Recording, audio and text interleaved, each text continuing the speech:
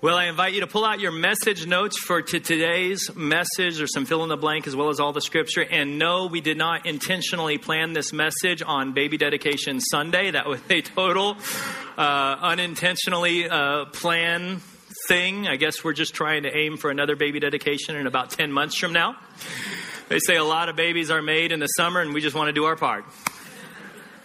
You'll pick up on that in a minute if you haven't looked at your message notes yet. We are in week 3 of Song of Solomon. We're doing a chapter by chapter, verse by verse study. I'm glad to have all the teenagers here. Today, you may ask, why are the teenagers here? They need to hear this because they're hearing much worse in school. And I want them to hear God's standard for this, because for so long we tell kids, don't have sex, don't have sex, don't have sex.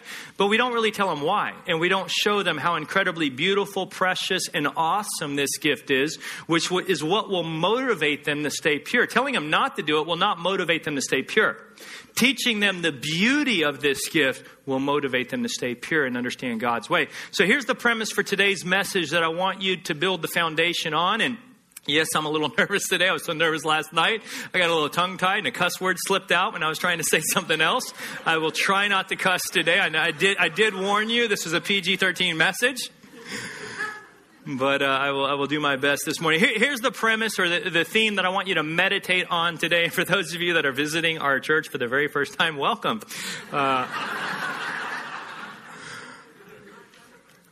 Here's the truth that I want you to really wrestle with today. You cannot have a godly marriage without a passionate sex life. And you cannot sustain a passionate sex life without a godly marriage. They go hand in hand. You may start with a passionate sex life, but you will not sustain a passionate sex life without godliness. God gave us this gift, and He gave us the rules on how to use it, where we can be fruitful in that area and blessed in that area and find pleasure in that area the rest of our life. But if you follow the world's rules in this area, the research says you're going to have a lot of issues in this area, and you may start off strong, but you're not going to finish strong in this area unless you reset yourself to God's standard in this area.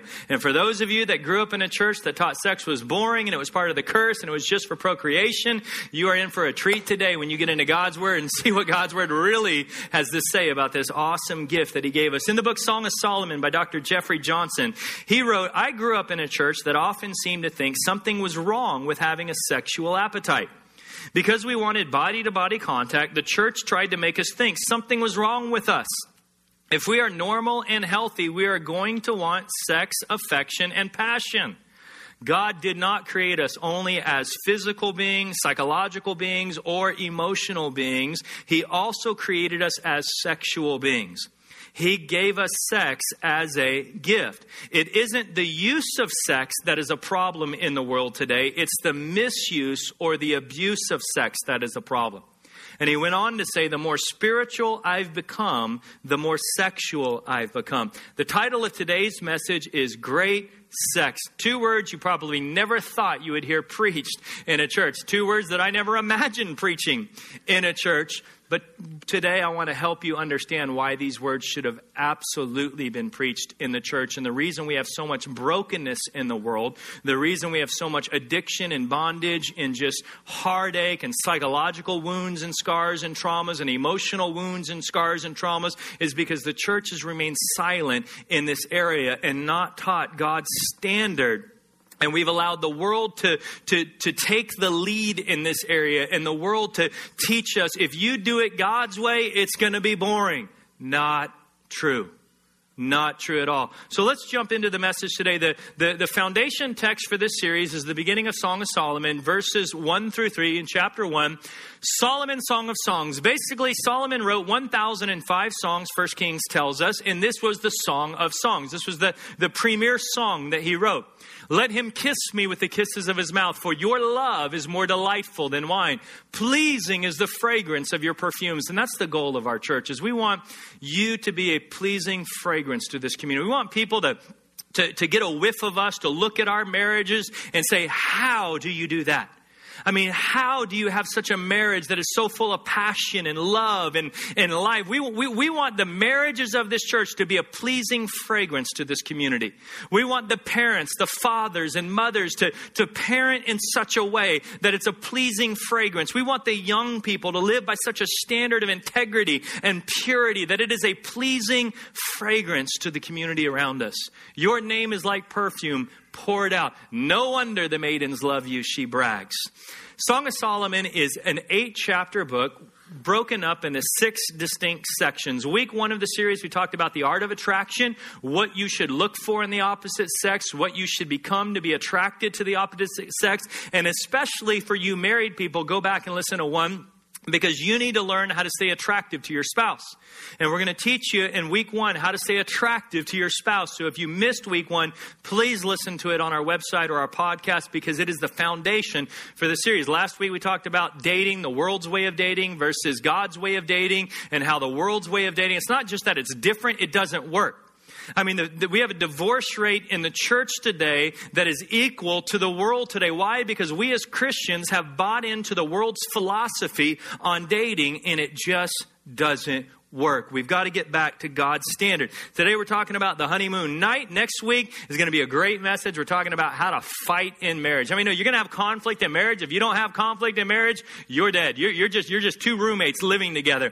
Marriage was designed for conflict, and conflict will either draw you closer and deeper as a couple, or it'll push you away as a couple. So we're going to give you the rules for fighting next week, where you can allow conflict to deepen your relationship and actually draw you closer in marriage. And then we're going to, last 2 weeks are about deepening your love. In chapter 3, it talks about the wedding ceremony. You can read that on your own. Solomon had 60 groomsmen. They all had swords. They were David's mighty men. He rolled up in an ancient limousine. He had this carriage, cedars of timber, outlaid in gold with purple fabric. I mean, this thing was looking good. Then they got into the wedding ceremony. And then chapter 4 begins the honeymoon night. And just a unique piece of history. Weddings back then were not like weddings today. The wedding wasn't actually official until they consummated the relationship. So they would have the wedding ceremony, then the bride and groom would go to the room next door, consummate the marriage, and then they would come out and the reception would begin. Can you imagine that today? I mean, I had the pressure. I'm so glad we changed that custom. But chapter 4 is all about the honeymoon. We get into the honeymoon here in. You may ask, why are we studying this in detail today? Well, because God wants you to know. God put an entire chapter in the Bible to teach you how to make love to your spouse in a very passionate way and teach you God's standard in the bedroom. And He put it there for us, for our enjoyment, so we can learn how to see our God-given needs and desires met in a godly way, so that we're not out there trying to get our needs met in ungodly ways, which is creating all sorts of brokenness in our society. And let me just say quickly, if you're divorced today, or going through a divorce or in a really difficult situation, I feel for you, because I know this message has got to be really painful for you today, but it needs to be preached. And I just want you to understand some of the ground rules. God can make all things new. God can turn your life into a trophy of His grace. You may be in a terrible situation right now. Just file this information away, because God does want to give you an incredible future. He can make all things new. So forget the past. There's no condemnation on yesterday. Start today. Let's move forward into the future that God wants to give you. Because many of us have made mistakes. I've made mistakes in my life, terrible mistakes that cost my marriage. And it took us a long time to get our marriage back together because some of the baggage I brought into our marriage. And so one of the reasons I'm teaching this is for those of you that haven't made mistakes, we don't want you to make the same mistakes that I made. I want so much better for you. In fact, write it down. June 12th, we're going to get together with all the teenagers of the church. My wife is going to share her story with the teenage girls. I'm going to share my story with the teenage boys, because we want you to know there are consequences to choices you make. There's consequences. There's emotional baggage. There's psychological baggage. Sometimes there's physical baggage that you will carry with you for certain choices that you make. And we want to prevent you and encourage you not to make some of the mistakes that we made in our life that created some of the baggage we had to overcome and deal with. And so parents, you're welcome to come with them. It's going to be a powerful night. We're going to be open and honest. We're not going to be graphic, but we're going to be open and honest about some of the mistakes we made to encourage your young people not to follow kind of our path down that road. So I want you to understand today, here's the big problem. Our the church world today is silent on this subject. I mean, just silent. Mom and dads don't like to talk about it with their kids. The church doesn't want to talk about it. Schools, all they want to do is talk about body parts, but they're not talking about the emotional, the psychological. They're just talking about, parts. And the result is the world has picked up the slack and has now become the so-called experts in the area of sex. You go to the supermarket checkout line and you see all the magazines, 8 steps to this, 9 steps to this, 10 ways for this. And the world now has self-proclaimed themselves as the expert in this area, and they didn't create it. They don't know how to do it right. And if you follow the world's standard in this area, you're going to get the world's results in this area, which is pain, brokenness, trauma, psychological, everything else. I want you to understand today, sex is very spiritual. God gave it to us as a gift, but you also have to understand it's not the foundation of your relationship. It cannot be the foundation of it. Your foundation must be on friendship.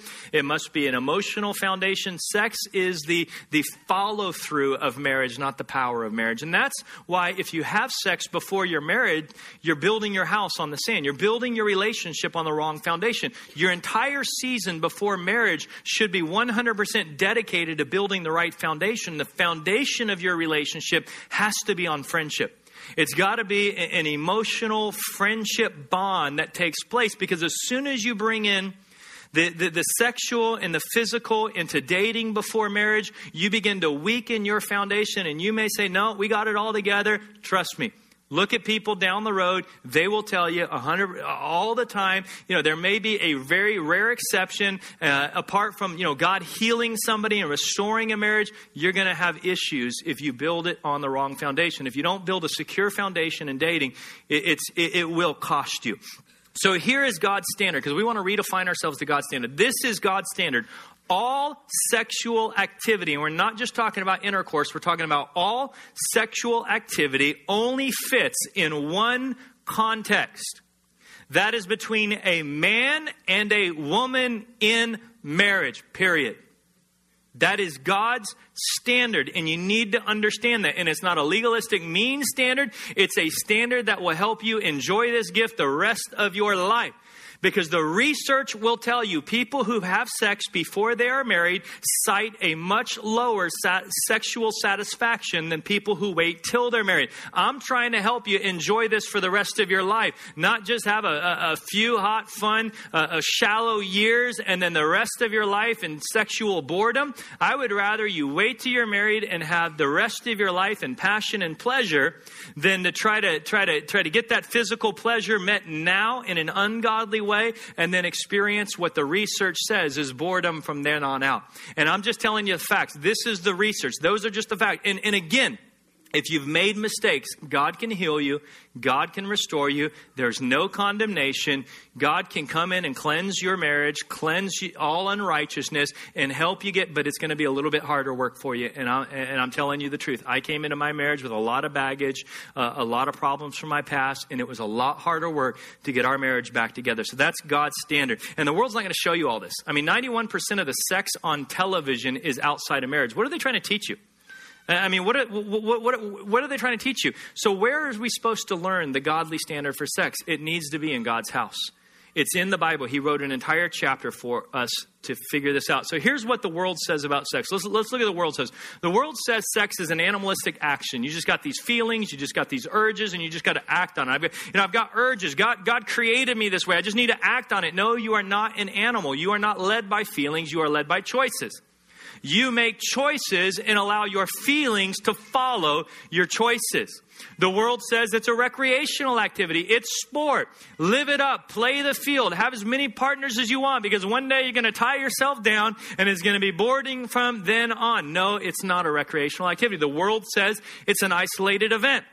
It's just a physical act. It doesn't mean anything. What happens in Vegas stays in Vegas. No, what happens in Vegas comes home with you in the form of sexually transmitted diseases. It comes home with you in forms of psychological bondage and emotional bondage and trauma and wounds. That's why people who've had multiple partners before marriage have a very difficult time connecting emotionally to their children and to their spouse. Why? Because they gave a little piece of their soul away to all these people. Every time you engage in sex before marriage, you're taking a piece of your soul and giving it to another person, which You give enough of your soul away, it's very hard to connect. It's very hard to connect. And I'm telling you the truth. I'm telling you the truth because I want to save you and I want to help you from a lot of unneeded baggage and unneeded pain in your life.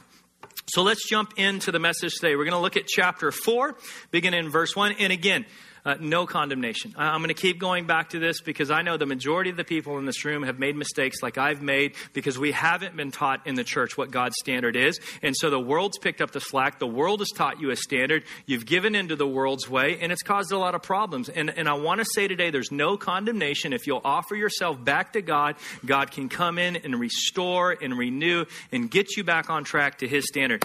Chapter 4, verse 1. Let's jump into this. Solomon is talking. Solomon talks about 25% of the time. She talks about 75% of the time. That's just the rating. I'm just mentioning that. How beautiful you are, my darling. How beautiful you are. Oh, how beautiful your eyes behind your veil. Now, let me explain this. The veil, if you study ancient culture and ancient history, this veil is not a veil you wore outside of the bedroom. This was a veil you wore inside of the bedroom. It was a piece of fabric. It was like sheer. It was lace. It was, you can read about this in ancient Egyptian culture and history. Basically, it was a piece of fabric that she wore, and she used it to visually arouse her husband. Victoria's Secrets have made a lot of money with this type of stuff. So I just want to say, so if you've been taught that that's off limits, if you're a Christian, not true. It's in the Bible. I'm just saying. Okay, moving on. I'm a little nervous today. I'm just reading the Bible to you. That's all I'm doing. Your hair is like a flock of goats descending from Mount Gilead. Now, men, don't try that on your wife in the bedroom. That will not work for you. You got to understand the culture. Mount Gilead was a famous mountain in Israel where many shepherds would use, and they would take their goats up there. And goats in this culture were traditionally all black. Sheep were all white. Goats were all black. And so if you saw a herd of goats coming down Mount Gilead from a distance, it was a beautiful sight. And Israeli women in this culture wore their hair up. And so what's basically happening now is they're in the bedroom. It's the honeymoon night. She's taking her hair down, and she's got these long, wavy black locks flowing down her shoulders. And he's saying, man, I love your hair down. It looks great. It's beautiful. The waves moving on. Your teeth are like a flock of sheep just shorn, coming up from the washing. Each has its twin. Basically, what that means is she doesn't play hockey and she's not from West Virginia. If you're from West Virginia, please forgive me. Now, one of them is alone. Your lips are like a scarlet ribbon. If you study this in ancient culture, she's wearing lipstick. Her lips weren't naturally red. That was lipstick. And they did have lipstick in this time period. So again, if you grew up in a religious background that said women weren't allowed to wear makeup, again, not true. This is the Bible. Your lips are like a scarlet ribbon. Your mouth is lovely. She's smiling at him. Moving on. Your temples behind your veil are like the halves of a pomegranate. She's blushing. Here he is complimenting her body, and she's blushing. Your neck is like the Tower of David. He's saying you are a noble woman. The Tower of David was a tower in Israel that stood towards the nation of Assyria. It was their symbol of national defense. And he is saying, you are elegant. You are regal, built with elegance. On it hang 1,000 shields, all of them the shields of warriors. Solomon is giving us an incredible principle here for the bedroom. And men, let me explain this to you. Don't touch her body until you touch her heart. What you're going to find here in chapter 4, there's 16 verses of their honeymoon night. For 10 verses, he doesn't lay a hand on her. There's no physical contact. He's speaking to her. The first principle in your notes, great sex is affirming. Great sex is affirming. See, Solomon understands how important his words are. He understands he needs to build her up emotionally. He needs to speak to her verbally. He needs to, and this is just, it's amazing. This book was written 3,000 years ago, and psychologically it's still true today. By and large, women are aroused through the ear gate and men are aroused through the eye gate. Here he is arousing her with his words. He's speaking words of affirmation, words of love. Men, you need to learn to guard your lips. Your harsh, your critical, your negative words are not going to do well for you in marriage. They're not going to do well. We need to learn to be affirming again. We need to learn to love our spouse in their love language. See, as men, we don't necessarily need a lot of words of affirmation. We could go straight to the physical and skip all of this. But your wives are not the same. See, great lovemaking starts at breakfast. It starts in the morning when you're affirming her and you're loving her and you're sending her sweet text messages throughout the day and hiding little notes for her and doing little things like helping with the dishes and take out the trash. And Solomon understands that here. He's being very loving. So men, let me just say this quickly. Don't be in such a hurry. Learn patience. You know, there's the old cliche that women will use sex to get romance and men will use romance to get sex. I mean, women are thinking about the journey. Men are thinking about the destination. Men can never get enough sex. Women can never get enough romance. You heard the cliche. Men are microwaves. Women are crockpots. That's just the truth. How long does it take, scientifically speaking, how long does it take for a man to be ready for sex? Scientifically speaking, 7 seconds. That's all it takes. 7 seconds. What does he have to be doing? It don't matter. I mean, he could be playing softball. It doesn't matter. I mean, 7 seconds, he's ready to go.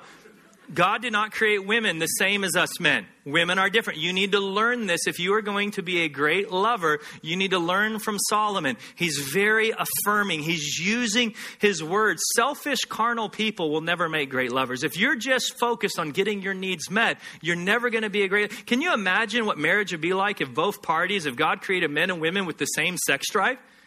We'd be no different than animals mating. It would be the height of selfishness and just self-indulgence. There would be no love or emotional nature to it at all. We need to be affirming. Verse 5, moving on. Your two breasts are like two fawns, like twin fawns of a gazelle that browse among the lilies. Now, I don't need to tell you what he's talking about there. It's pretty obvious what part of her body he's describing, but he's using this word fawn to describe. And let me explain what he's trying to communicate here. Growing up in Texas, hunting is part of the culture. My wife's family, they're from Texas. They're big hunters. You go to my wife's granddad's house, and he's got every animal you can imagine mounted on the wall. I mean, he is the reason there are animals today that are extinct. He is a big hunter. And if you know anything about deer hunting, baby deer are very timid creatures. They scare easy. They spook easy. If you see two baby deer down by the riverbed, you don't walk up and say, "Hey, deers, how you doing?" They will run away. And that means exactly what you think it means. I mean, you need to learn to be a little sensitive and tender. You don't just, your wife taking up, "Hey, hubba, hubba." I mean, it doesn't work like that.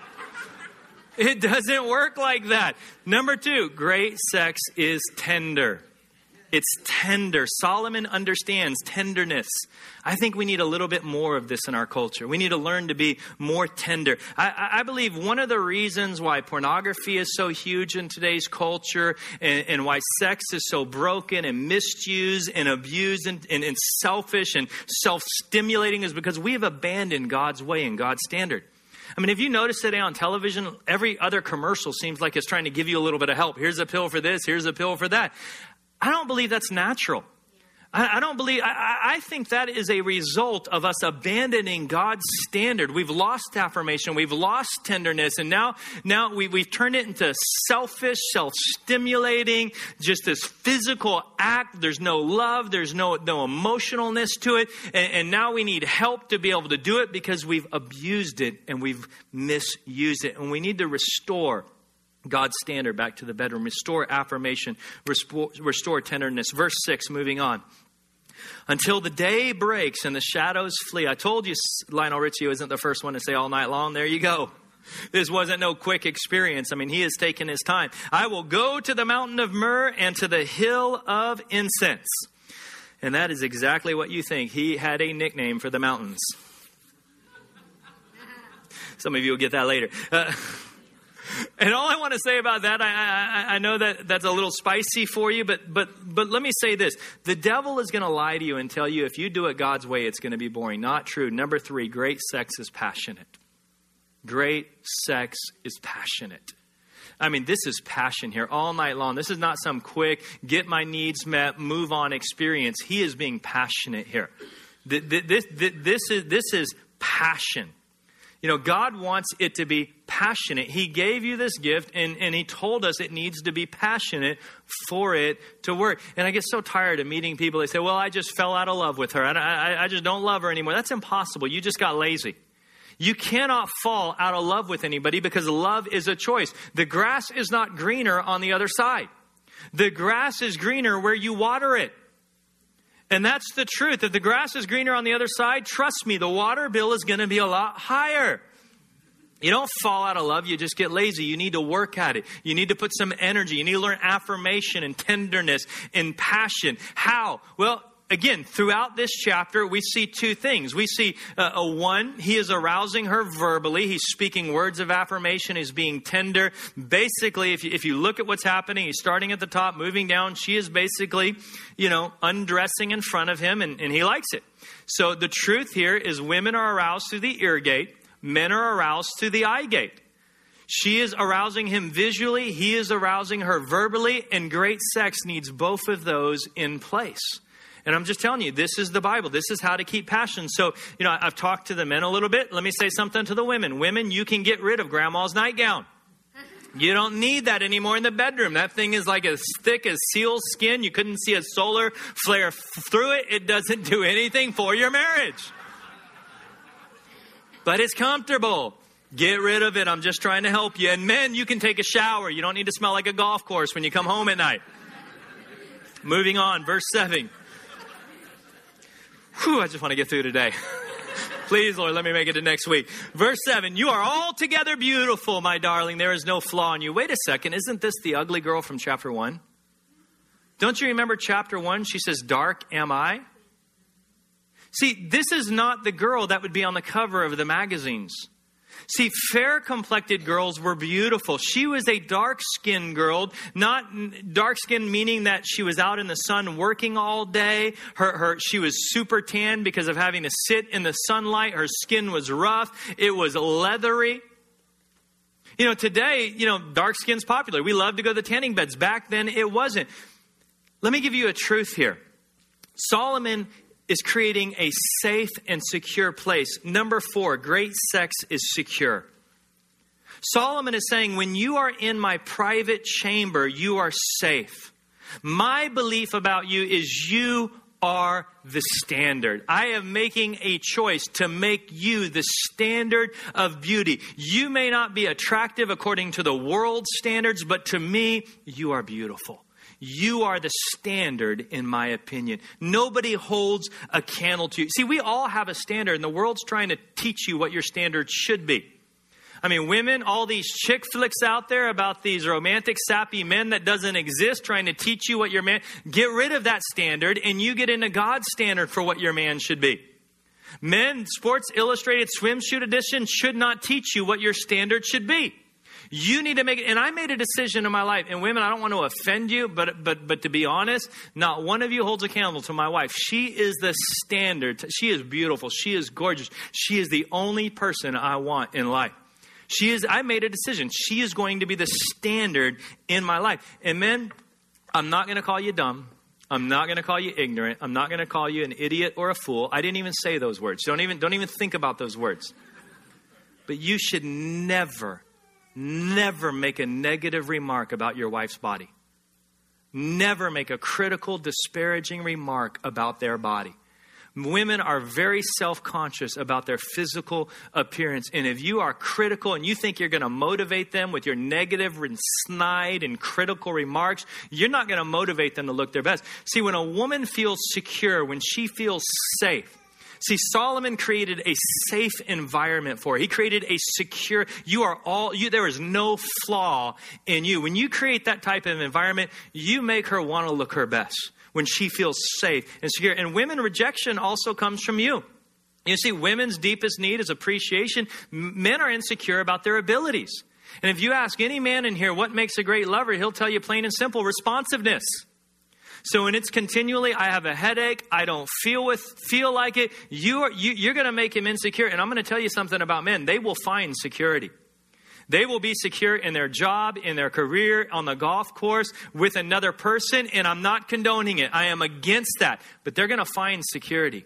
And you have a part in this also. And yes, it is true. Guys want sex more than women. That's just the truth. I read a study recently. Guys want sex in days of the week that begin with the letter T. Tuesday, Thursday, today, tomorrow. Tattersday, Tunday. I mean, sorry, I just felt like you needed a break there for a moment. All right, I've got a lot to get through in a very short amount of time. Verse 8, moving on. Come with me from Lebanon, my bride. Come with me from Lebanon. Descend from the crest of Amana, from the top of Senir, the summit of Hermon. Hermon was a very frightening mountain, very intimidating, very dangerous place. From the lion's dens and the mountain haunts of leopards. Basically, Solomon is saying, leave your life of insecurity and come live with me. I'll give you security. I'll give you stability. You can live in the palace. You don't have to live in that scary place. And men, your job is to create a safe, secure environment for your woman. I can't relate to a guy that would ever strike a woman. I just can't do it. I honestly, I can't even imagine that. Verse 9, you have stolen my heart, my sister, my bride. You have stolen my heart with one glance of your eyes, with one jewel of your necklace. How delightful is your love, my sister.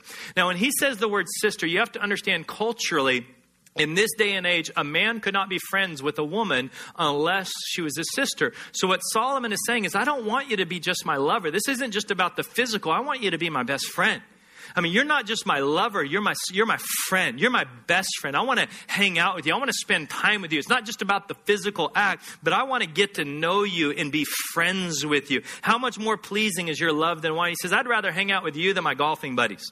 And the fragrance of your perfume more than any spice. Verse 11, your lips drop sweetness as the honeycombs, my bride. Milk and honey are under your tongue. We move into finally the physical. Milk and honey are under your tongue. What kind of kiss is he describing here? I mean, that's a French kiss, isn't it? The only problem is France wasn't created till 800 AD, and this was written 1000 BC, which means this isn't a French kiss, this is a Hebrew kiss, and your God is awesome. The fragrance of your garments is like the fragrance of Lebanon. Verse 12, you are a garden locked up, my sister, my bride. You are spring enclosed, a sealed fountain. And that's the verse I want to focus on for a moment. You are a garden locked up, my sister, my bride, a spring enclosed. He's praising her for her virginity. He's saying, you have given me the greatest gift anyone could ever give me. I don't have to compete with any other men in your memory. You have given me the most holy, the most awesome piece of your life, given it to me as a gift on our wedding day. Young people, listen to me. The greatest thing you can do for your future wife, your future husband, is give them you. Give them all of you, not a part of you because you gave a little piece of yourself away to every other person that came around. The greatest thing you can do is make a standard for purity. Make a covenant. We're going to be challenging you to sign a covenant in a few weeks, a covenant of purity where you understand God's standard in this marriage. And people always ask, what's the line before marriage? How far can I go before I'm married? Let me give you my advice. This is how far I think you should go before marriage. You can kiss, but no open mouth kissing. And let me explain to you why. I'm not just arbitrarily drawing a line. Let me explain to you why open mouth and French kissing is bad. When you French kiss somebody, you are arousing feelings in your body that were not created by God to be stopped. Those feelings were not created to be stopped. Those feelings were created to be fulfilled in one context, and that's the context of marriage. And that's why throughout this book it says, don't arouse or awaken love until it so desires. And this is the other problem of getting too physical before marriage. You put filters where you can't hear from God clearly. God may be saying, get out of that relationship. That's the wrong person for you. You're making a major mistake. And as soon as you get physical, you're blinding yourself. You're becoming self-deceived. You can't hear God clearly because you've got your emotions all wrapped up because your emotions follow the physical. And that's why before marriage, you should be building a friendship with a healthy distance so that you're not making a mistake and you're hearing from God clearly. And I know you're going to call me old-fashioned, but that's fine. I'm trying to help you here. So number 5, great sex is holy. Great sex is holy. It's set apart. It's done according to God's standard. And I know you're saying, well, aren't we supposed to get a lot of experience and figure out what we like before married? No. Solomon is the norm on sex. Solomon is the standard. God gave us an entire book and an entire chapter on this one particular subject to teach us what the standard should be. She was a garden locked up. That's the standard. And I know some of you have messed up and made mistakes. And some of you are feeling really bad right now because of your past Remember the rules. There's no condemnation. God will make all things new. God will cleanse all unrighteousness. God will give you a chance. God can reset this standard in your life if you'll allow him to. Some of you are married and you're coming into a marriage with a lot of baggage and a lot of just emotional stuff from your past. Again, God will give you the grace, but I know firsthand it's going to be a lot harder work. And I want to save some of you that haven't made these mistakes so you don't have to pay a price you don't need to pay. Remember how we closed the last couple weeks? You know, the verse that we kept saying, don't arouse or awaken love. Well, now in verse 16, the last verse of chapter 4, awake, north wind. She says it's on. North wind was a strong wind, and come south wind. South wind was a gentle wind. She's saying, I want you strong and I want you gentle. Blow on my garden that its fragrance may spread abroad. Let my lover come into his garden and taste its choice fruits. I'm not going to explain what that means to you. You can use your imagination. It does mean what you think it means right there. And what I love about this book is God only speaks one time in the entire book of Song of Solomon. One time God speaks up, and it's the very next verse. Right after verse 16, God speaks up in chapter 5, verse 1. And he basically says, as soon as they're done with their honeymoon night, God speaks up and basically says, well done, great job. Eat and drink and have your fill of love. I love that about God. And you may think that's a little weird, but those of you parents know exactly what's going on. Have you ever given your child a gift and that child got so much joy out of the gift you gave them? Maybe it was a bicycle, maybe it was something else, and they just loved that gift and they played with that gift and they cherished that gift and they enjoyed that gift. How did that make you feel as a parent? It made you feel good. It made you feel good that your child took a gift you gave them and used it and got pleasure out of it. God gave us a gift. And God wants you to get passion and pleasure out of the gift. And when you use this gift according to God's standard, God says, well done. That brings me great joy.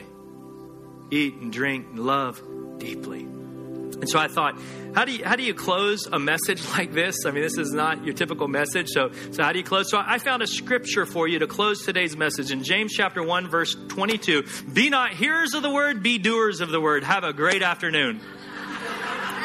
I'm just kidding. That's your challenge, married people. All right. Real quick before we leave, I know we're a couple minutes over, but the baby dedication is a very important part of our church.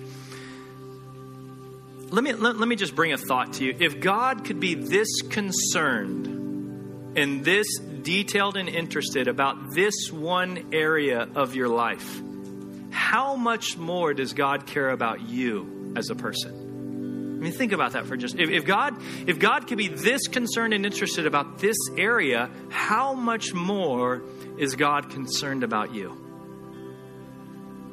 And see, what salvation is making God the priority relationship of your life.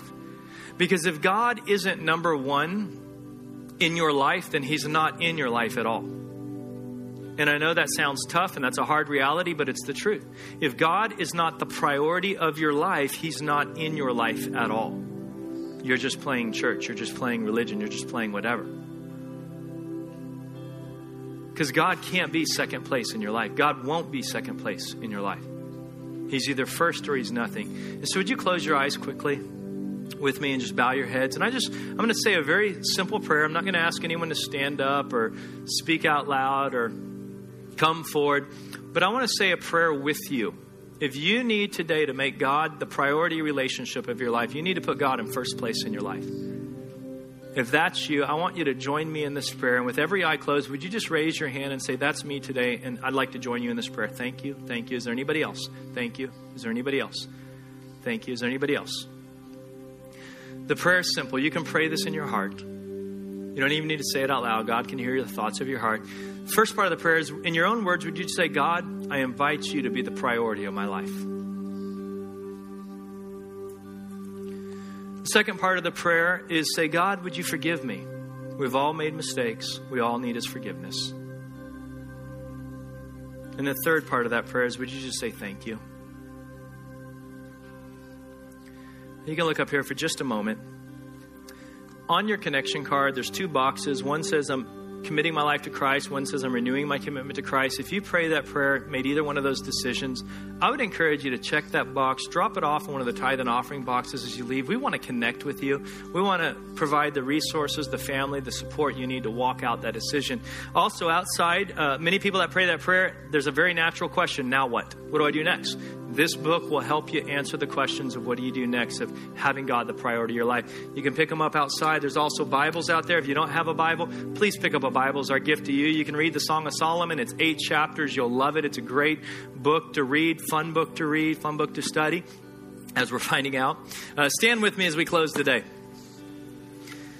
Father, I pray this morning, God, that you would teach us to reset our standards to your standards, because your standards work.